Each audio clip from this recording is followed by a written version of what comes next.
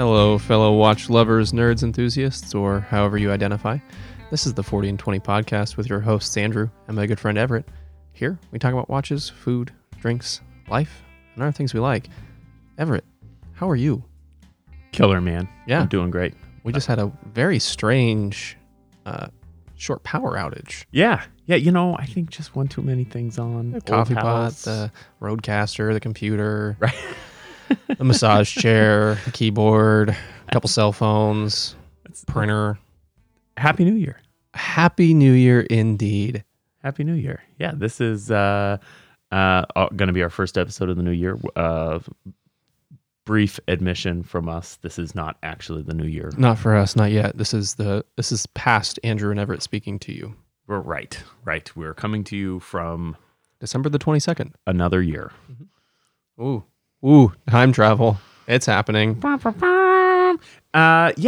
good. We've had sort of a weird time in the house. Just still don't have a kitchen back.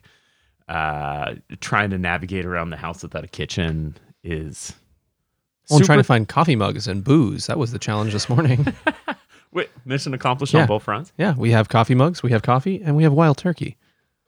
Oh, speaking of coffee, keep them busy. Oh, okay. So, I don't know how busy I need to keep them, but this morning, we got here and we got on I've been here for an hour. I know already. that's rare for us. We usually get moving pretty fast. Yeah, we usually get hammering, but this morning we were discussing our completely scientific and totally objective scoring metrics and trying to incorporate price into this so that we can create a more comprehensive rating and objective evaluation of a watch. But what we're running into, we've worked, I don't know, probably 6 or 7 different equations to account for price.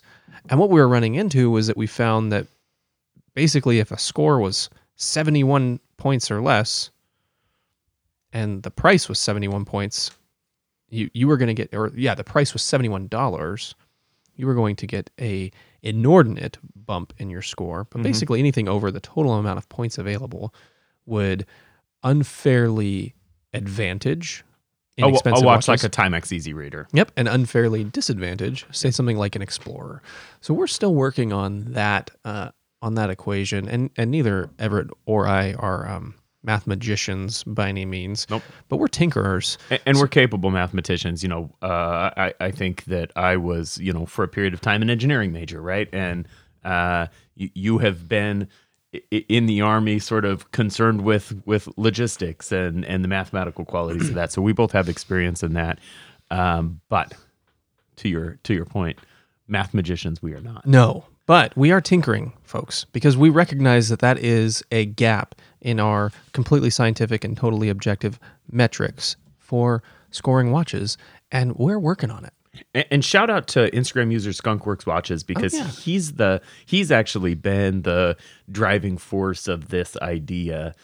Just in our Facebook messaging or Instagram brought to you by Facebook now. Yeah. I noticed that the other day when I was logging in. I was like, that's a weird thing. So shout out to him. He's sort of pinged us with this idea. We're refining, and I think we're probably leaning towards some sort of... We're going to do some programming. Some sort of advanced sabermetric KenPom type deal where we get raw data and plug it in and give you a score, and then we can publish that algorithm too. That seems... It seems when I say those words like a totally stupid thing. Oh, it is a totally stupid thing, but we are serial hobbyists and dangerous tinkerers, and as a result, we're going to get on it. Yeah, and I think that the idea of having sort of a proprietary algorithm metric for rating scores is stupid in the kind of way that I really like. Yeah, when we talked about it for an hour this morning. and it was if not for the fact that you have to leave today to catch a flight, we would still be plugging away on this. We might even be learning to write an algorithm at this point. So anyway, now we're on to onto other things in the new year. Not other things. Not other things. We're not onto other things or- yet. You're just trying to skip the whole fucking show, Andrew. You always do this. I know, I got excited. We're trying to get onto different things and away from letting one hobby take control of another hobby. You know what? I did not get an opportunity to ask you how you are. I'm good. I'm very good. I'm not well rested. But I'm drinking coffee and wild turkey. So You look well rested, and I think that maybe that's a product of the Heather Gray sweater. Nobody in a Heather Gray sweater ever looks anything but comfortable and calm, yeah, Yeah. that's my thing. That's also my jam. Calm, cool, and collected.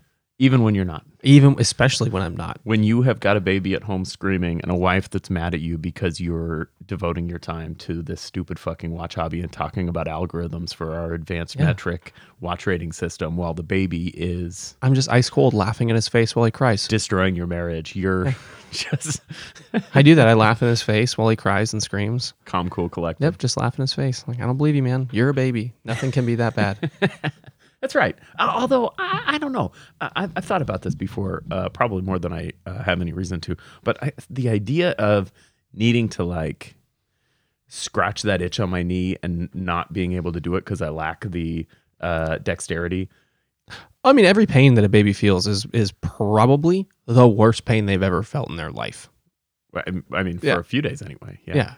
And that will be hard. But there's also there's some science to support that babies need to cry to support oxygen movement to their central nervous system. So once you kind of get on board and accept the fact that there are going to be times when that little asshole just cries, it just kind of becomes funny. It is funny. Yeah. It is funny. It is funny. And I think a joyful approach to babies crying is probably healthier for everybody in the long run. I just heckle him while he does it. And if you feel frustrated, Andrew, set the baby down and walk away. Don't shake that baby, Andrew. Yeah, that's the thing. Don't shake that baby. When our first was born, we actually both had to sign, not me and the baby, but me and my wife, both had to sign a contract with the hospital that we would not shake him. And they asked us to put it on our fridge. I'm going to instruct you as your attorney to not say anything else about your adhesion to that contract. Yeah. I don't know if like, I wonder the effectiveness of that contract. None. No, Yeah. legal effect is none. I mean like legal effect, because obviously that's a non-binding contract. It's a non-binding But I'm contract, wondering the yes. efficiency and effectiveness of people getting at home and like wanting to shake a baby and happening to be standing in front of their fridge and they're like, nope, I signed a contract to not shake this baby. You know, I bet it's astronomical. I bet just having that conversation and making that pledge is some crazy order of magnitude higher. You know, just being thoughtful that this is a thing that happens to people, meaning the frustration, and it happens to good people and bad people. Oh, yeah. And we're gonna have a conversation with you about the fact that this is gonna happen. The feeling is gonna happen to you. And we're going to ask you to pledge to handle that this way. I bet that the effect that has is tremendous. You know, I don't know how many people shake their baby. Let's say it's, 2 out of 10. I would bet that it halves that number.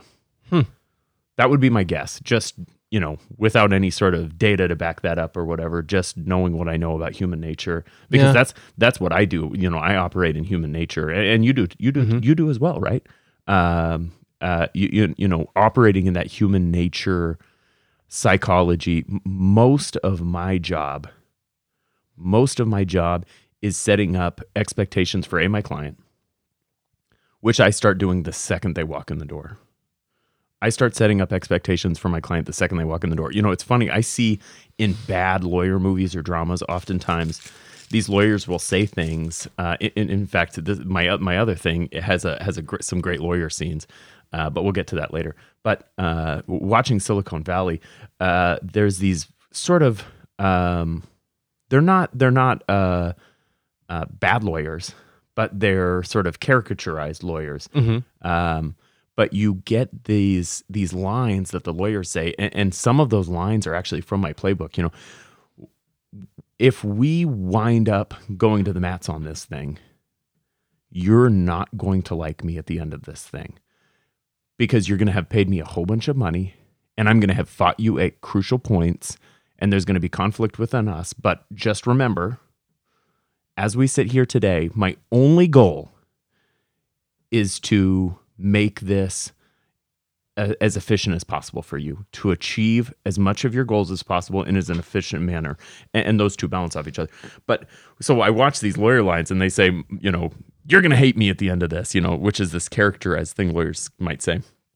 That's effective, right? That's effective to set people up. So expectation management is a huge part of human nature. You know, another one of my lines is, at some point you're going to want to dig your heels in. And you're going to want to dig your heels in a way that's going to cost you money. And you're going to justify it to yourself by saying, I would rather pay for you, Everett, to do some work than to give that person a dime.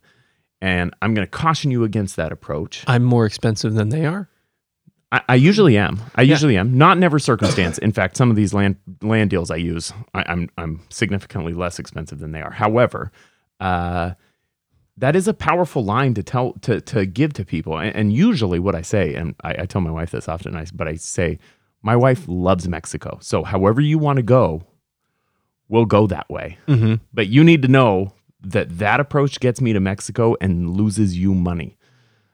I like that. You know, so there's this expectation management piece of what I do. I do the same thing, obviously in significantly different ways, with opposing counsel and opposing parties. You know, the letters I write and whatever. I'm doing the same thing. I'm using words. I think that the hospital is doing that thing, and I suspect that it's very effective. I mean, I haven't shaken either of my kids, nor have I really ever had the urge to, but because of that contract. Almost certainly. So we're talking about watches? We could get there, yeah. Yeah, we're talking about watches. We're going to do 6 watches today. 6 watches. We're going to revisit one of our most popular episodes of all time today. And I went back and looked, and I think it was episode... It had to be like 2 or 3. Yeah, it had to be early. And then we did a rehash, I don't know, 6 months ago. Yeah, you know, we've only done this episode one time. 3 for 6? 3 for 6? Oh, no, maybe we've done it twice now. We've done it twice now. This is part 3.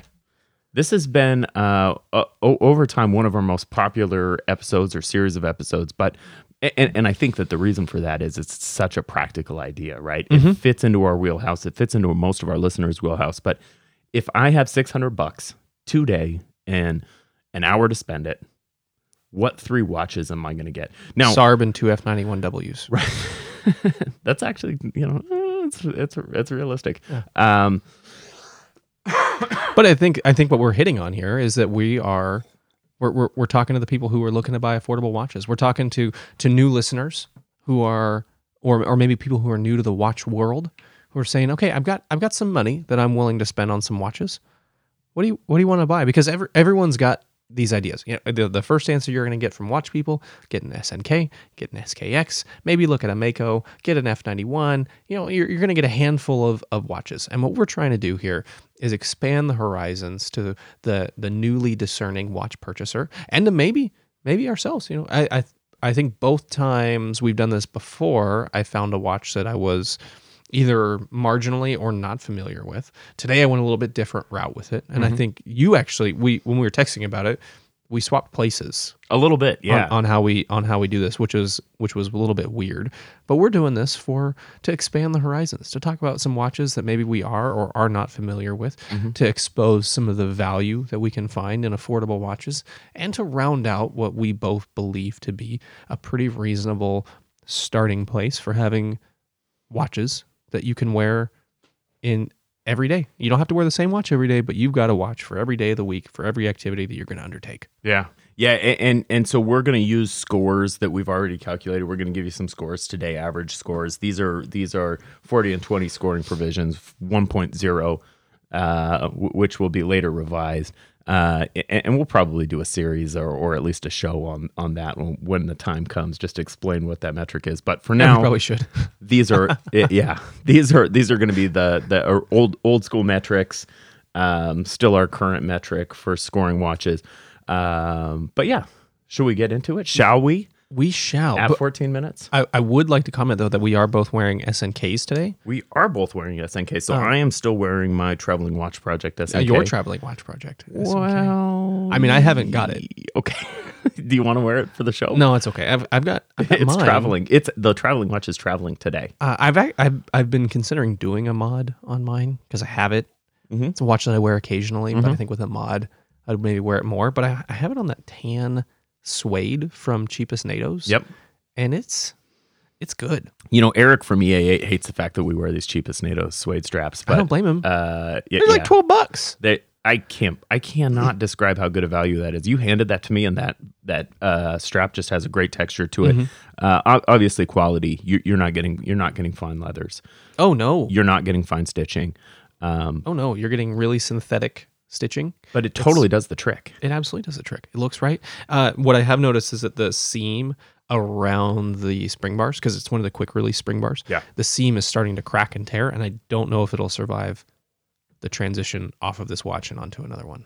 It might be its drive it like you stole it. Yeah, it might be its last watch. Yeah, we're both wearing an SNK. You know, SNK, golly, what a great watch. They're like $78 on Amazon right now. You know the much like talk of the economy's demise, the SNK's pricing demise has proven at this point to be largely overblown. Yeah. Apparently, Seiko made enough SNKs and SKX to continue to fund demand many, many, many months beyond actually stopping production of those watches. I mean, I paid more for my SNK than you would buy it brand new today. I think I paid $100 for it. And I love the fact that you can readily get these things on bracelets now too. So yeah. Well, without further ado, let's get into the list. We'll talk just a little bit about parameters. Remind folks, the pricing is based, so 3 watches for under $600. We have to be able to buy them today. We don't factor in shipping. So the list price, the price you see in the window is the price. They have to be available to purchase immediately. No used watches, no speculative prices. It's got to be something that you could buy today for that amount of money, which means for you that these prices may change and you may have to become creative and look for other options that do similar things. But the idea was to give each of us a fairly well-rounded 3-watch collection for under $600. Justifications forthcoming. No SKX. No SNK. Well, I kind of picked a Mako. Yeah, you cheated a little bit, and as did I. Because I can't guarantee you that you can buy the Goodspeed Sonoma. Oops. So, okay. So a little bit spoilers. Of cheats, and spoiler alerts. Without further ado, this is a watch that came to me from Instagram user Middle 6 Feet. Not directly, but sort of in an indirect manner. He sent me a link to a website called SakuraWatches.com. This is a Japanese website. Does that make these all JDM? You know, I think most of these watches are JDM watches. You know, I've realized I don't have my glasses. It'll be fine. Does that make a watch cooler if it's JDM? You know, we talked about that, didn't we? We did talk about that. I don't think it does, although there's maybe an element of exclusivity. I think it makes it annoying. Being JDM? That you have to buy it from a Japanese website. Oh, well. And it can take a month for shipping. It doesn't bother me. I think it makes it annoying. So this website is a website that has enough sort of positive use and reviews that we're confident in telling you guys go there and buy watches, which is not to give it any actual teeth or any promises about its reliability. Just we feel confident enough that enough people have successfully used this website to say, yeah, this is a place I would buy a watch from. I personally, Everett Meadows, would buy a watch from. And I suspect Andrew feels the same way. Yeah, I would buy a watch here. Buyer beware. You have to make your own decisions. However, we're not gonna pull up a watch from a website that we think is total junk. So Middle 6 Feet sent me this and said, hey, these are JDM Seiko watches, great prices. I checked it out. I feel confident moving forward. But immediately upon pulling the link up, I found a watch that I'd never seen before, and I was like, holy shit. Mm-hmm. This thing's fucking epic. So $91, the Seiko Spirit Limited Model SBTQ043. One more time, SBTQ043. We'll try to get that in the show notes. We've been a little bit lax about that. And when I say we, I mean me. I might try to assign show notes to Andrew at some point. We'll see how that goes. The show notes won't get done. But this is I would say, a sort of classically styled sport driver chronograph. Has elements of Omega, has elements of Heuer. Yep. 60s, 70s chronograph elements. It's not it's not terribly dynamic. Nor is it vintage inspired. It just has those design elements. That's right. That's right. But with that said, it's got nothing modern to it. Nothing about this watch looks modern. Perhaps the dial in some ways is a little bit modern. It's got what I would call not syringe hands, but just sort of stick type markers. There's probably a name for these hands that I'm just blanking on.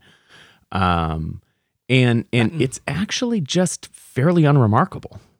I really, really do like the integrated tachometer bezel, in that it is integrated into the case, and then however they're etching that in there. I don't know what their practice would be for that. It just looks engraved and painted. Yeah, it's just an integrated tachometer bezel. I like that. Well, I don't know that it's integrated. I mean, I think it sits on top of the watch. It doesn't look like it. Yeah, I think it does. It's just a standard sort of. It's like the SSB, but it's steel. I think it's just a standard bezel. It even looks to me like it's possibly an insert. But it's obviously not going to be a moving insert to any extent. But this is just sort of a $91 quartz chronograph, not going to hurt you, not going to break you, and it's just going to work. It's quartz, it's not mecha quartz. So this, as compared to the SSB, I probably lean slightly towards the SSB, but let's talk about some features, because the features are good. It's Hardlex, not sapphire, which is exactly what we'd expect at $91. We would not expect to see sapphire in a $91 watch. But size, 38.5 millimeters. Andrew, 38.5 millimeters. Jackpot. That is I think it'll almost look strange with on a small racing chronograph like that. When I see a racing chronograph like this, I expect to see 40 to 42 millimeters. But at 38, I feel like that would almost look odd. I would love to see it in the metal. I'd love to wear it because that's a perfect size. Yeah, I think I'm going to buy one of these. It's going to be like wearing the HK63, that 38 millimeter, but you're going to get all the size. I think this is going to be a killer wear on the wrist. So the reason this watch gets so 38.5, that's sort of in our wheelhouse. The reason I really, really, really like this watch is it's got 100 meters of water resistance, which you'd expect out of a Seiko chronograph. Yeah, and that's something that I love about most of Seiko's releases, is that their water resistance is appropriate for the style of watch that you're wearing. This thing comes in 6 colorways. It comes in all of them with stainless bezels. So the bezels on these are all stainless. Or silver, I should say, because I suspect they're aluminum.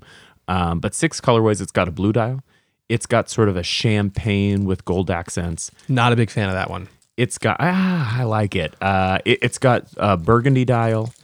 It's got black with gold accents, which I'm pretty sure is the one I'm going to buy. I like that one. It's got a black dial, black and white, sort of classic Speedmaster, and then more of a white, although I suspect this is maybe champagne-ish. In color, sort of off-white cream, which is totally fine, and I think that if that's sort of your if that's your jam, you're gonna find a color of this you like. $91. It's quartz. It's standard quartz, not mecha quartz. Killer, man. It says it's got glowing hands and glowing markers also. You kind of expect that. Movement on this 1792, we collectively rated this thing a 54 on our scale. When I average our 2 scores, I had a 55, you had a 53, or vice versa. You had a 55, I had a 53, which is an incredibly high score.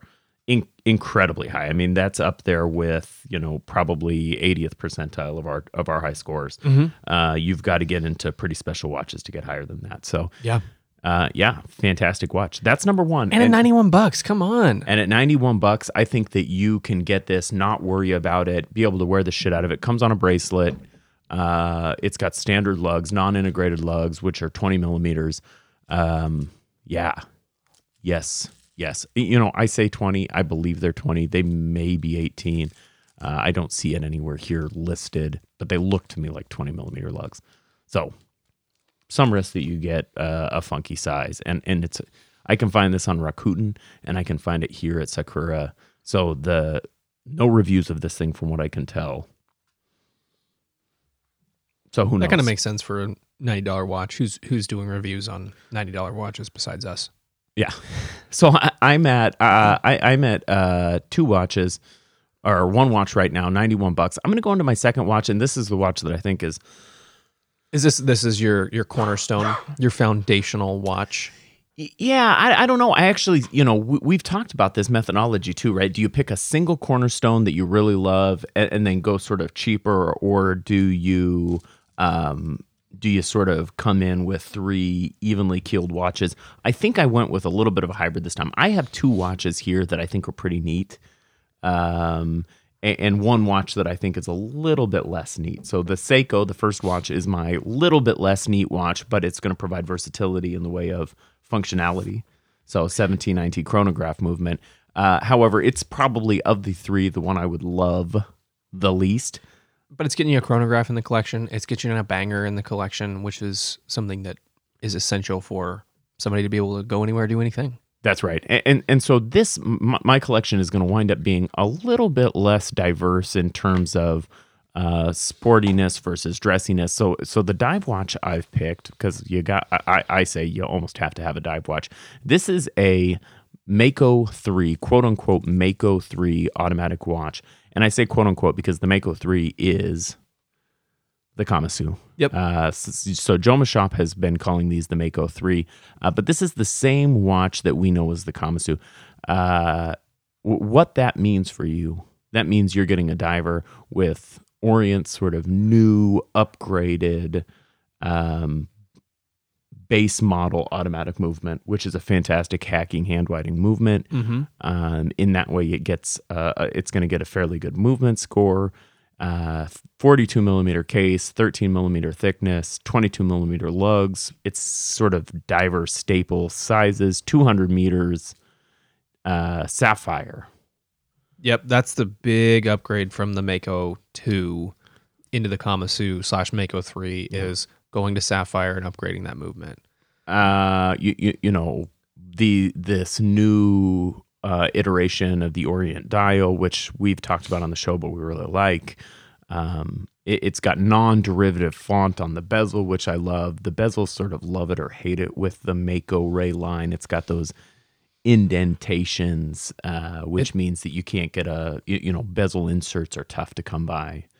They did just release, I forget who, you sent it to me recently, somebody's doing inserts for the Orient. But one thing I like about this bezel change is that the indentations aren't so polished. It doesn't look like a jewel-encrusted bezel anymore. My guess is it's exactly the same. That's my guess. But It looks a little bit different, even in photographs. If you look at pictures of the Mako Ray lineup, it looks a lot more polished than this. And it could just be photography. Without seeing one in person, I don't know. Yeah. But my assumption is that these are a little bit more subdued.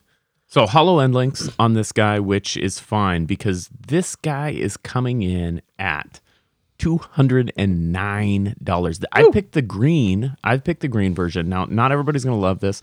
Green was the one of these that I could fit into the budget. But $209 for this watch is a incredible bargain on a bracelet, that standard oyster style bracelet that you're gonna know and love.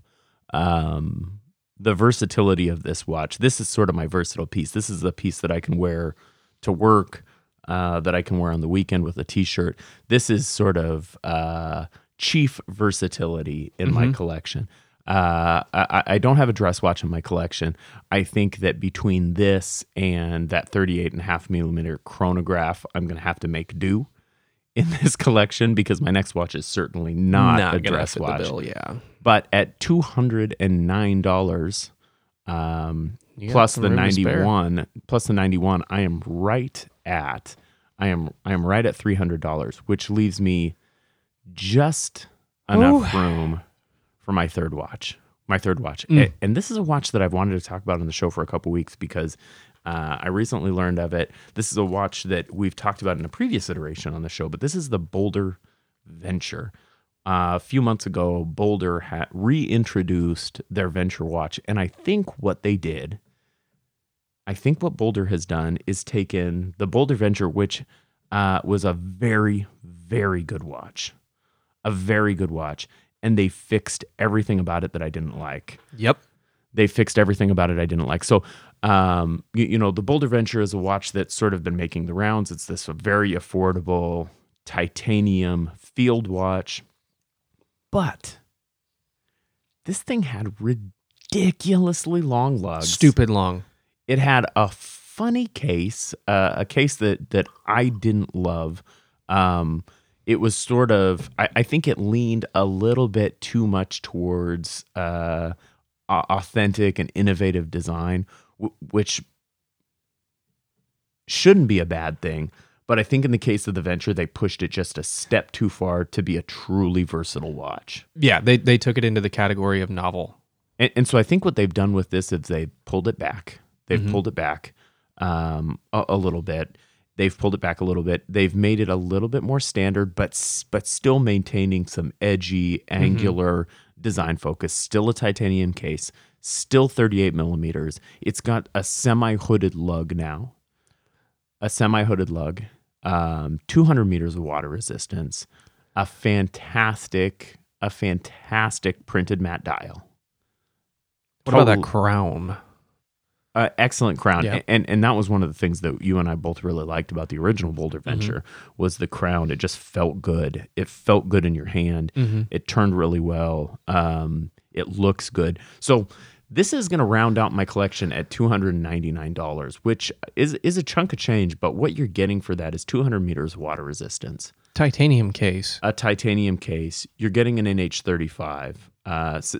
Same movement that is known and loved the world over, hacking, hand winding, base model Seiko movement. You're getting a 20 millimeter lug that's going to work with all your favorite straps. You're getting a 42 millimeter lug to lug. So 38 millimeters on the diameter, case diameter, 42 millimeter lug to lug.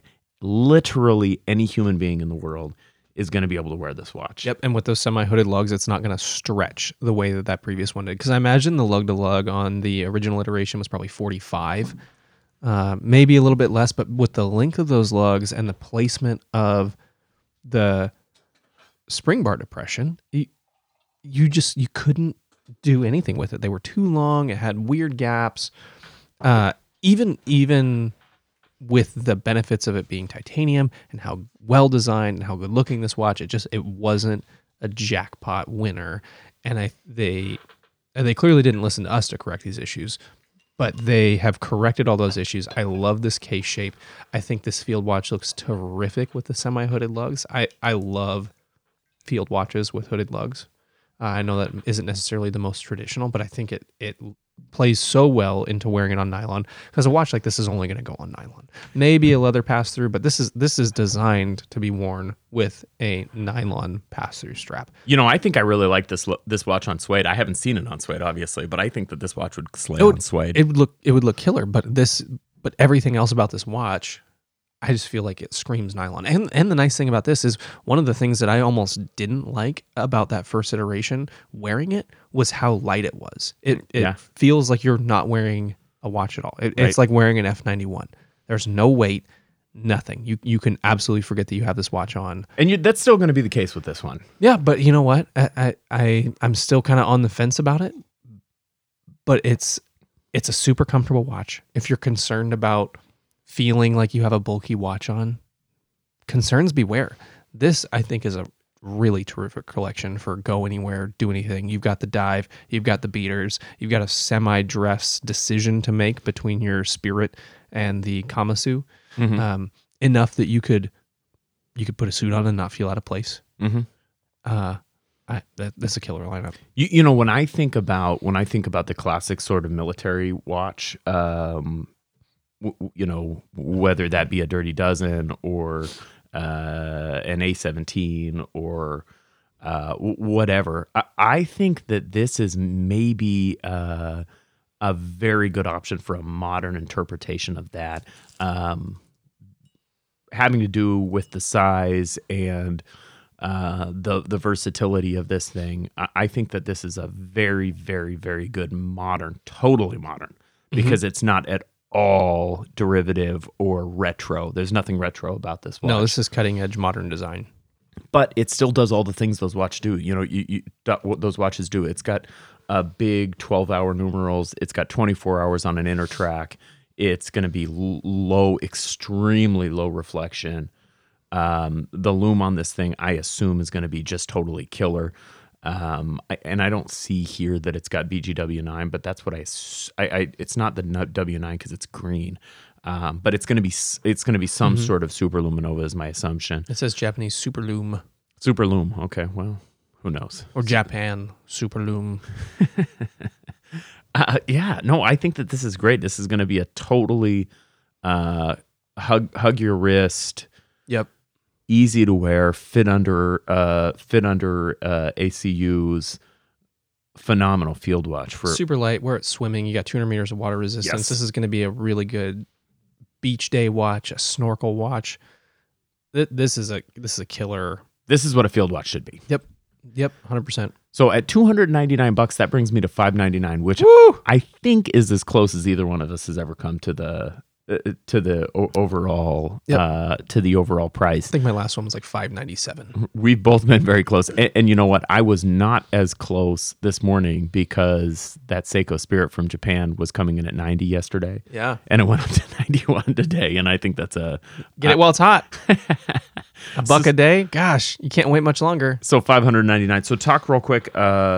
We talked about the Orient. We're generally speaking where the Orient comes in. That thing came in today right around 54, averaging our scores. So we've got that Spirit coming in at 54.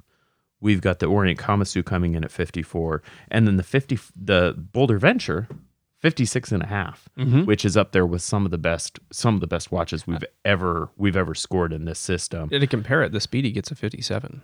Yeah, and the Sarb gets a 59, and I think Sarb is sort of our benchmark at this point for best watches of all time. Yeah. So, in the way of value and in the way of everything about it. With regards to our specific scoring platforms, as it sits right now, the Sarb is our best score, and we're just inches away from that. So, for $600, that Seiko Spirit SBTQ, the Orient Kamasu, and we'll link to the Sakura website if you want to buy one of these. We'll link to that Sakura website.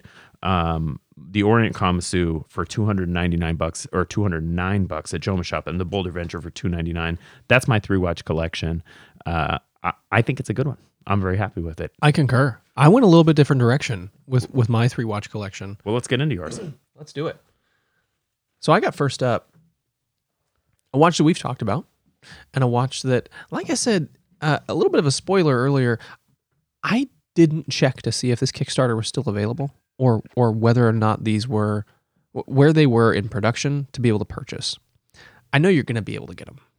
I don't know if you can buy it today. That being said, first up, we've got the Goodspeed Sonoma. Goodspeed Sonoma, and which version of this? Because this comes. So the version that I liked the best is the black with the Pepsi bezel. So is that the PVD case, or is it the PVD with a Pepsi bezel? It's money, and I think one of the things that I liked the most about it was when we asked, like, so what's up with a GMT bezel on a chronograph? That's what I like. Yeah. Okay, man. That I have no argument with that. And this comes in the 4 colorways. You've got stainless with a black bezel. You've got stainless with a Pepsi. You've got black PVD with a black bezel and PVD with a Pepsi bezel. They all look good. Yep. There is one of these for everyone. And what I liked the most about this Kickstarter campaign, there really was a watch for everyone. Yep. You've got a quartz movement option and you've got a mechanical option. And for that reason, it got a little bit higher score from me in the way of movement. It got 1 point more in the way of movement because you have that option. You have the versatility between buying a quartz or buying a ST1901. The quartz is, I don't remember it off the top of my head. It's a Seiko quartz. So you've got two very good options for movement, and you've got choices. That's something that I really like. And you get to pick. You don't just get whichever one they've got on top of the pile when you buy that watch. You're going to get this watch or this watch. But anyway, you've got So the trim level B is a Miyota 6S21, Yep. which is Miyota's sort of run-of-the-mill chronograph movement. Let's talk about this watch some more because it's a fantastic watch. I'm not ready to move on. We're still talking about this watch because there's also... But wait, I want to give a quick shout out to Jeremy Burlingame from Goodspeed Watches because we talked about Goodspeed in our best watches of 2019 roundup, and it seems that there's this feeling in my heart that all of our favorite watch people, sort of watch industry people, are named Eric. Yeah. Because there's a ton of them. There's a ton of Erics out there, whether that's EMG or EA8. We just have all these Erics. And so Goodspeed feels to me like it's one of the Erics. And so when we were referring to Goodspeed, I said, oh, yeah, we had Eric on the show. Oh, you did. And I didn't even catch that. His name is Jeremy Burlingame, you guys. Yeah. And so, Jeremy, I've already talked to you about this, but sorry about that. We know who you are. You've been on our show. We'll talk to you. And we really like you. Yeah. It just felt like such a dick thing. In fact, Eric from EMG reached out to me and was like, I think you guys screwed this up. And I was like, yeah, we did. Probably. We do that a lot. That's kind of our thing. I want to say, and then I'll turn this mic back over to you. But we're not sharing a microphone, just so you guys are clear. Wouldn't that be funny if we did? If we just had it like on a Lazy Susan? Yeah. Ooh. Jeremy, not Eric, but maybe Eric.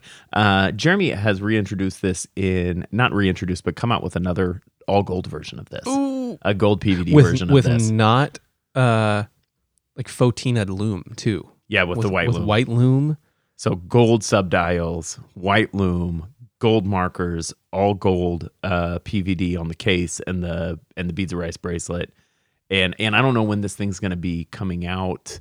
But I think it'll be sometime early 2020. Hopefully it's also available in the Quartz $175 version. I think it is. Yeah. Let's see. That's baller. In gold PVD, the quantities will be severely limited to being made initially. No quartz version. So just the ST1901 on this guy. So, well, then you can't get this one in my collection. That's sorry, y'all. But still, what, $275 for the? I think $375 for the ST1901s, $175 for the quartz version. You've got the beads of rice option. You've got that leather strap option. I really, really dug the leather strap. The buckle was a little bit stiff right at the clasp initially. I think some wear in time would flatten that out, which is where the buckle buckles. Yeah, I don't know how to better say that, but yeah, no, at this price range, we've seen very sort of bad leather straps, and then more commonly, I think, with boutique or micro brand makers, we see, really reasonable leather straps. Not anything that's going to knock your socks off. Certainly not as something as good as an EA8 leather strap, just in terms of the care and the attention to detail and the construction. However, these are firmly in that better than bad camp. Is that right? Oh yeah, they're good. They're good. They're good. There's nothing to complain about. Nothing to write home about. Perfect shoes for your watch. And if you want to really, really punch this watch up, an EA8 leather rally strap was just that's going to take it to the next level. Or even that beads of rice. You can upgrade to the beads of rice on that, because I think this would be also killer on a bracelet. I was hoping he would send us both, but whatever. We get it for free. These guys had only so many press models, and we get what we get, and we're very thankful to him for doing that. Yeah, and we loved it. I'd like to keep it. So at $175. This is $175. This scored at I gave it a 50. You gave it a 48. So right at 49. Yep. So a 49 average. And this is scoring right up there with some of the greats that we've scored. Mm-hmm. And this is the sportiest watch that I'm going to include in this rewatch collection, and super affordable at $175. Yeah. Fantastic. Yeah, and we got so let's move on. Okay, let's move on to the next up, and this is to the next one. Yeah, next up, Jay-Z. Yeah. Okay. Okay. Who's that? Next up, we've got what I used for the dress option in my collection. Did you give me shit about calling this a dress watch recently? No, I said dress option. Okay. This is not a dress watch. It's close. It's very close. Very close. We've got the HK Ed 1963. In any colorway you can want. Any colorway you can want. Well, not right now. Right now, we've got the cream and blue, the very traditional Chinese Air Force looking colorway. We've got the cream and black. The panda or the reverse panda. Yep, we've got the panda. We've got the sunburst blue and cream, which I really, really like. The cream and gold, the blue and blue, the green and cream, and the green and green. So really, the only thing you can't get is the black on black on black. I still want him to do this. I still want him to do this with a that beautiful emerald green sunburst with gold markers. That'd be dope. I've talked to Eddie about this in the past. HK Ed, Eddie say, "Are you ever going to do that?" And he says, "No plans to do that currently," which to me means there's a chance. I mean, so what you're saying is there's a chance. That's what I'm gathering. But I also bet I bet you could probably reach out to him and get those dials. They exist. Maybe. Or you just do a mod. You're talking about changing the markers. These are applied markers. I mean, you're talking about getting the green with the silver markers and getting, say, the cream with the gold markers and swapping out, like not just swapping the hands, because that would do part of it, but actually removing the markers from the dial. You have a magnifying glass. You have fingers. You have tweezers. You've got an X-Acto knife. Eddie, is there any chance we could get this?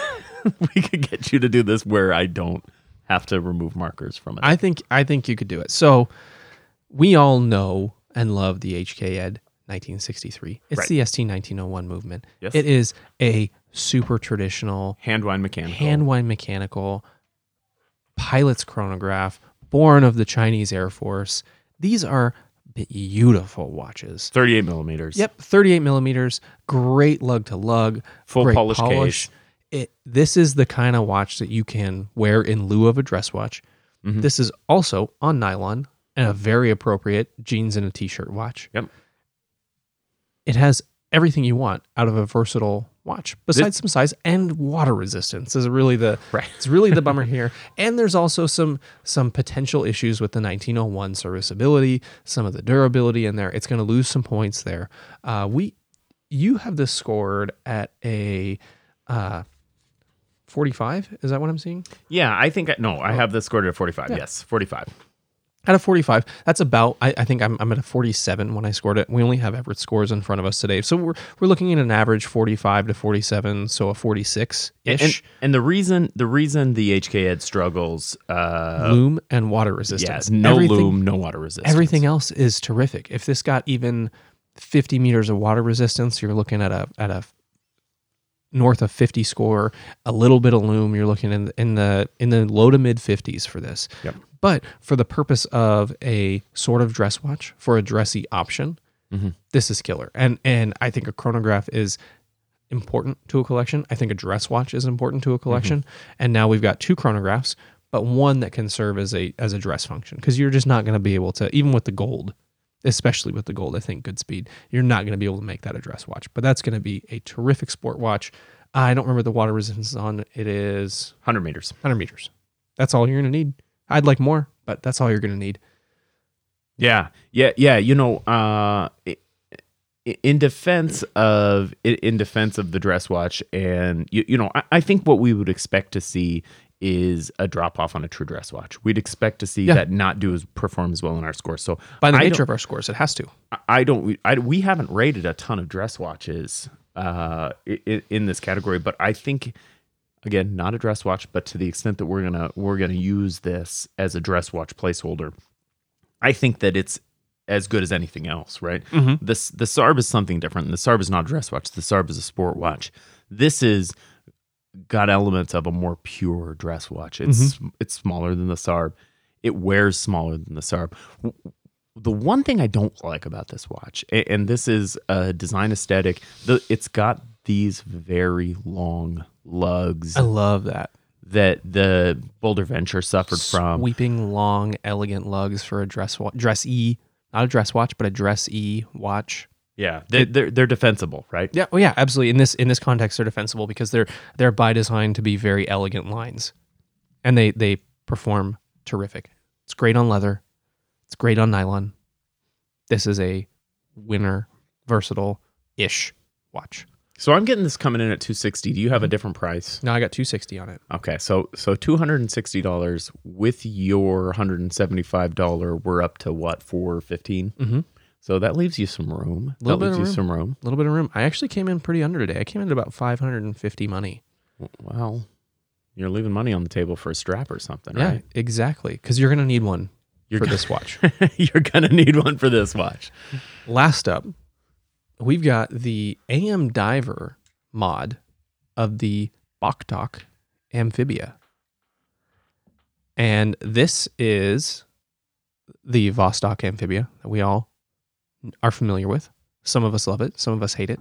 But I wanted a true dive watch in this collection because I think a dive watch is really important. And we've got a good sport watch in the Goodspeed. We've got a versatile watch at that. We've got a sort of versatile, dressy chronograph in the HK Ed 63. I wanted to add something a little bit fun, something that is just going to be a pure weekend jeans and t-shirt, beach, versatile watch in that category. And that's why I went with the Vostok Amphibia. And the nice thing about the AM Diver platform is kind of their bummer too. It's all in the AM Diver ecosystem. So their bezels fit their crown, or fit their bezel inserts fit their bezels. So you're a little bit limited in your options in the way of changes, but there's so many options from them. So the model and design that I like the mostest is the black dial with the orange Scuba Dude diver at the 6 o'clock ish. That's not the kind of 12 to 3 Scuba Dude that you expect. Yeah, your Scuba Dude sort of centered on the kind of column. dead centered with a 6 o'clock date window. In the it's the 410 case, I think is what I like on it. Yeah, it's the 910. This is the 910, yeah. Ministry case. Yeah, so the ministry case, you've got their any amount of strap / bracelet options. I can't speak to any of their bracelets. I can't imagine they're going to be great. I can't imagine they're going to be better than good. I don't know if they'll be bad. Yeah, I can speak to their 12 months ago NATO strap options, which are fine. Mm-hmm. Totally fine. Just fine. Yeah. That's all. But you're getting this at $120. This killer, innovative, kind of revolutionary dive watch at $120. I don't know what shipping is, but you're going to get this dive watch that's terrific. It's going to do all the divey things. It's going to have some quirks. It's going to be an introduction into Russian watches. It's going to be an introduction into kind of not necessarily a vintage watch, but these all feel like vintage watches. When you put on a Vostok, it feels like it was produced in the 70s and 80s. Nothing has changed. You've got a wealth of parts and mod options out available in the world for you. I think this is a killer dive watch for a 3-watch collection of somebody entering the watch world to get something fun, different, and super functional. Yeah, I agree with you. And the thing I like about AM Diver is a thing that many folks do, right? So whether it's Dave Murphy or some of these aftermarket third-party mod sellers, they've fixed the one issue with the Vostok, which is the bezel. Bezel. Which is really crappy. Some people like it, and I can actually see that, and I feel that too. But I want more of a modern sort of bezel, and this fixes that. You're not going to get clicks. It's going to be a friction bezel, which has its place, and I actually don't, in my life, don't have any sort of need for a unidirectional 120 click bezel. It's kind of fun. I want a bidirectional 60 click. I love that Yeah, me tactile too. feedback of those 60 clicks. The 120 is just too many clicks Yeah. You can't click it just once. It's a little ticky. Yeah, I want bidirectional 60 clicks. I like that tactile feedback when I rotate my bezel. But so this is going to have a friction bezel. And that's okay. It's going to feel very modern. These AM Diver coin edge bezels are manufactured to very, very, very high standards. And they're aluminum inserts. They've got a ton of options for aluminum inserts. But as Andrew suggested, and as we've talked about at length, 20 options. You're limited to their ecosystem, though, right? And furthermore, changing these things is a little bit cumbersome. And the reason for that is they've got two different sizes of inserts. And I don't know why this decision was made. And I don't know if they fixed it or if they're planning on fixing it because we haven't talked to these guys. But you can't always swap these things. Some of their Omega style inserts are a different size than their more traditional Rolex style inserts. So depending on what you're doing, you can still get the 710 case. The actual size of the bezel is the same, but the insert style size is a little bit different. And I ran into this when I swapped my insert on mine out, and I actually had to file the insert down. And I think I did a reasonable job of that, but it's not perfect. It's noticed filed. Noticeably filed. If you get in there, certainly if you get in there with a loop, or even if you just look carefully at it, you can see that it's been modified. So something to know, something to think about. But if you just nail it the first time, you're going to have zero issues. And great watch, great choice. Thank you.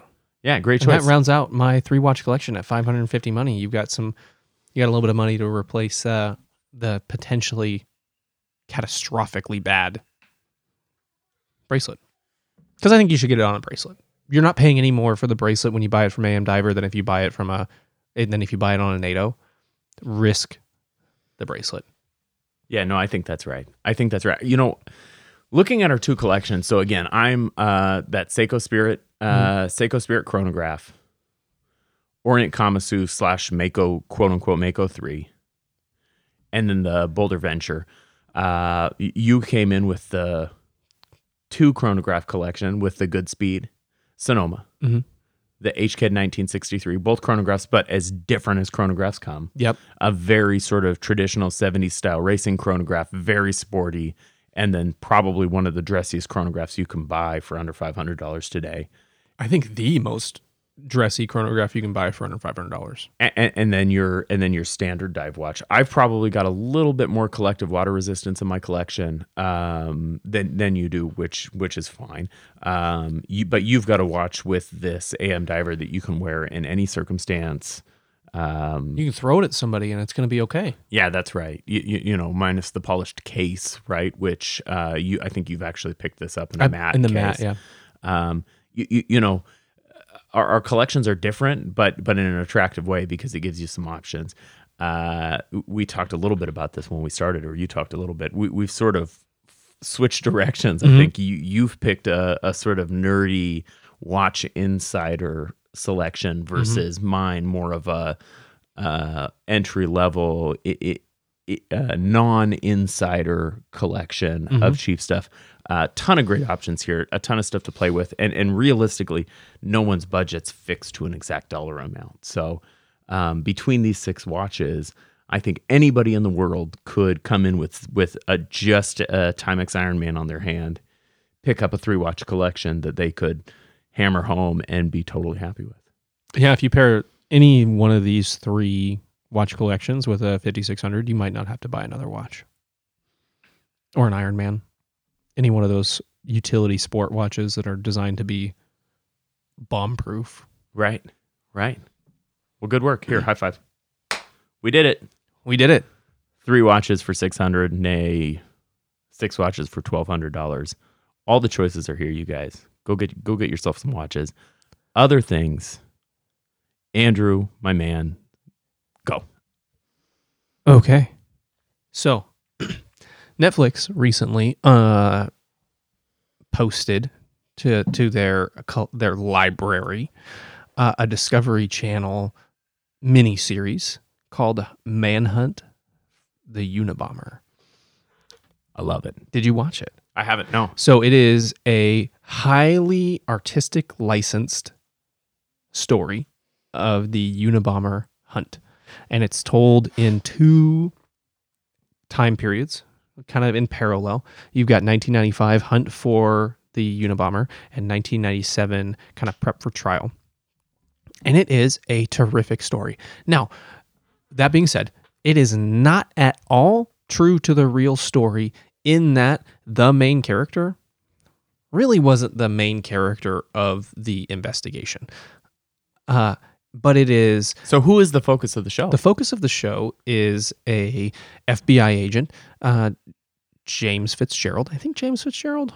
It doesn't matter. FBI agent Fitzgerald, who is part of the behavioral analysis unit, and in the show, pioneered forensic linguistics for the purpose of capturing the Unabomber. Now that part's kind of real, but the not so real part is that if you look into the actual investigation and some stories and op-eds written by agents who watched the show and then made some comments on it, Homie wasn't as critical a part of the investigation as the show would have you believe, but he makes for a really good main character in the course of a dramatization of a real story. It is, I forget his name. He's a British dude. He was the main character in Avatar when he wasn't blue. You've got actors that you recognize throughout it. Really great acting, really great story writing. I will say, though, that the British guy did lose his American accent one time, to such a degree that my wife even noticed it, and she doesn't notice things like that. But he dropped an ideas when he was talking about his ideas. Are we talking about Sam Worthington, or are we talking about Sam Worthington? Paul Bettany. Sam Worthington. He dropped an ideas. All the rest of his American accent was really damn good, but for the one ideas that apparently they didn't catch in post. You know, my grandma likes to throw things in the washing machine. Yeah, it's so yucky. That's so yucky. But it was really well cast, really great storyline. I dug it. We watched it, in like over the course of 2 days, because we're both on parent leave, so we have a lot of time to watch Netflix because you can't really do much with a newborn. You sort of just have to sit there and wait for him to cry. So we watched this. It's a really good story. For those of you who are true, who want like a docudrama, this maybe isn't it, but in the way of kind of telling the general story, a good story, good character development, this is definitely worth a watch. So this is got Paul Bettany, aka Vision, Sam Worthington, and then Chris Noth of Law and Order fame. Mm-hmm. Great cast, great lineup. And I always remember Paul Bettany from his role in A Knight's Tale. Yeah, when he's trudging down the road naked. Is A Knight's Tale one of the most underrated movies of all time? It's not a good movie. A Knight's Tale? Yeah, God, I love it. It's not a good movie. It's not even a... Have you watched it recently? I'm sure it doesn't hold up. I probably haven't watched it in a decade. A Knight's Tale is, I think, arguably one of the most underrated movies of the last 20 years. I love it. No. And I don't think that it's emotionally fantastic or philosophically fantastic. It's just enjoyable. So it is enjoyable. And if we go by my rating scale for movies, which is if you have to check your watch during the movie, it's not a good movie, then it's a good movie. I won't see that it's one of the most underrated movies of the last 20 years. I will watch it again. The reason I think it's underrated is because people will think about A Knight's Tale and think, oh, that's goofy, and it's this Heath Ledger and they sing and it's stupid. With that said, it's one of the most enjoyable movies I can remember watching. I cannot say that at any time watching this movie I ever thought, oh, that's stupid. It was all just joy, total joy, which it's a fun movie, fun and joy. But it is. I'll watch it again. I will reserve judgment until I watch it again. But can we talk about this the next time we record? Yeah, when we circle back to this next week, I will watch it in the interim. I'll watch it. You'll watch it. This will be a collective other thing the next time we meet. Yep. Because I love it. I think I'm going to stand by my position, but I'm prepared to be wrong. I trust your opinion on movies. I trust your opinion on you got to watch it with your wife. I will. Okay, we will probably watch it today. And what I want for your opinion to be Influenced by hers also. influenced by hers. Yeah, no. I will bring both of our shared opinions and we will discuss it next and week. Heath Ledger, R.I.P. Yeah. Continue. Okay. So Manhunt, I'm excited. It's good. It's really good. I would. You're flying, right? I'm flying. Yes. Dude, download a couple episodes. Watch them. I don't think our flight's long enough. Watch an episode. Okay. On the flight. It's an hour-long flight. They're 45-minute episodes. Done. Yeah. Done.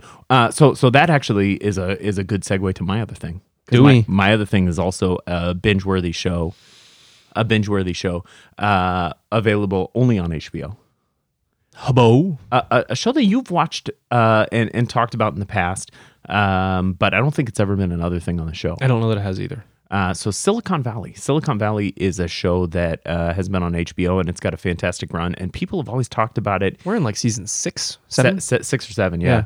I think Kim and I are right in the first parts of season 4 right now. Okay. And we've been binging it, and again, not anything fantastic.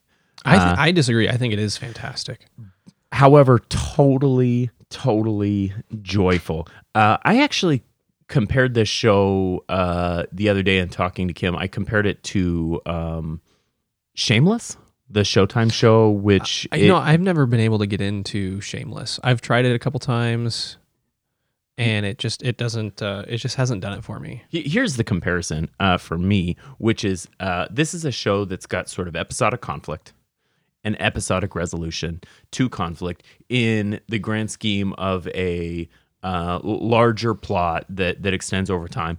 But the conflict is almost always main character inspired. One of the main characters does something. Can we sidetrack and talk about Kumail Nanjiani's physique how right now? He's yoked? Yeah. He looks like a fucking Marvel hero. So I actually read this article before you pulled it up on my screen right now, just some man porn. But yeah, he's spent the last year getting in very, very good shape. Look at the veins in his bicep. He's got a little bit of a Wolverine type thing going on. Yeah. He looks like Sylvester Stallone in like his peak. Not Meatball, current Sylvester Stallone, who's more yoked than he was in the 80s, but like yoked Sylvester Stallone of the 80s. Yeah, no, he's I think that he's probably on the short list of sexiest Pakistani actors. Actors? That's a short list to begin with. Well, I mean, unless you're in Pakistan. I mean, I don't know. Yeah, no, incredible. What's his face? Chris Pratt did this a few years ago when he was preparing for Guardians of the Galaxy, and it was like, holy shit, Chris Pratt. When did you get unfat? Right. This guy, who's known as his role on Silicon Valley as being, chronically unsexy and, the nerd, right? They have to put him in a fat suit to be on set nowadays. All of a sudden, he's totally yoked and in incredible shape. Yeah, good for him. Sorry to interrupt. When you started talking about that, I immediately saw this picture recently. I was like, holy shit. We're not a lot gay, but we're a little gay on this show. For that guy? Yeah. Yeah, that's right. So I want to talk about the show because I think like A Knight's Tale, which is not another thing this week, but will be in our next episode. Just totally joyful. Every episode is a stupid conflict. And I say a stupid conflict because the conflicts are always sort of unrealistic and ridiculous, and then the resolution to those is similarly unrealistic and ridiculous, right? It's always some miraculous cure to some error in chair difficulty. And that is satisfying, but in a very surfacey way. With that said, the writing and the acting and the interaction between the actors is just really joyful. That's killer. Fantastic dynamic. The actors are dynamic. Who's the guy that plays Erlich Bachman? Is it TJ? TJ. It's not Ward. It's TJ Ward is a different guy. It's is it TJ Miller? TJ Miller. Yeah. So he is this. I actually don't like his character at all, and you're not supposed to. No. And I don't even particularly like his delivery is sort of yucky, and you can see you can't see, but you can see my body is kind of. I don't like the way he delivers lines. I don't like the way he moves. With that said, it works so He's freaking super well. Kramer-y. Yeah, that's right. Yeah. That's right. The dynamic and the main character, Richard Hendricks, is this sort of overblown, perhaps Asperger's style nerd, and he nails it. Fucking nails. I love it. I really, really love the show. We've watched 4 seasons in 2 weeks. Yikes. Because it's worth that. 3 or 4 episodes a night, just sort of turned it on. And last night it was 12:45. And I was like, can we watch another episode? And Kim was like, I want to, but I really know I need to get some sleep. That's the right kind of show. The one that you're willing to sacrifice the whole next day because of. Like Portlandia, Battlestar Galactica. Yeah. So that's my other thing. I'm willing to have work suck even more on a Monday. Well, I know as we sit here right now, there's no edits to this show because we fucking nailed it. We did it. Which means we're at an hour 10 and 35, 36, 37. We're 8, 9, 40. So we're over time. Andrew, is there anything else that you want to roll out before we cut for the day? Nah. Happy New Year, y'all. Happy New Year. And thank you for joining us for this episode of 40 and 20. Check us out on Instagram at 40 and 20. We're going to have some traveling watch project pictures up in between now and then. And it will hopefully at this point be in its next destination. Check us out on patreon.com/40 and 20. Again, Patreon's where we get all our support for the show. That's how we pay for hosting and all the things that we need that cost money for this show. A little bit actually helps and takes the burden off of us and our wives and our kids' college accounts. Yeah. Don't forget to tune back in next Thursday for another hour of watches, food, drinks, life, and other things we like. Bye-bye.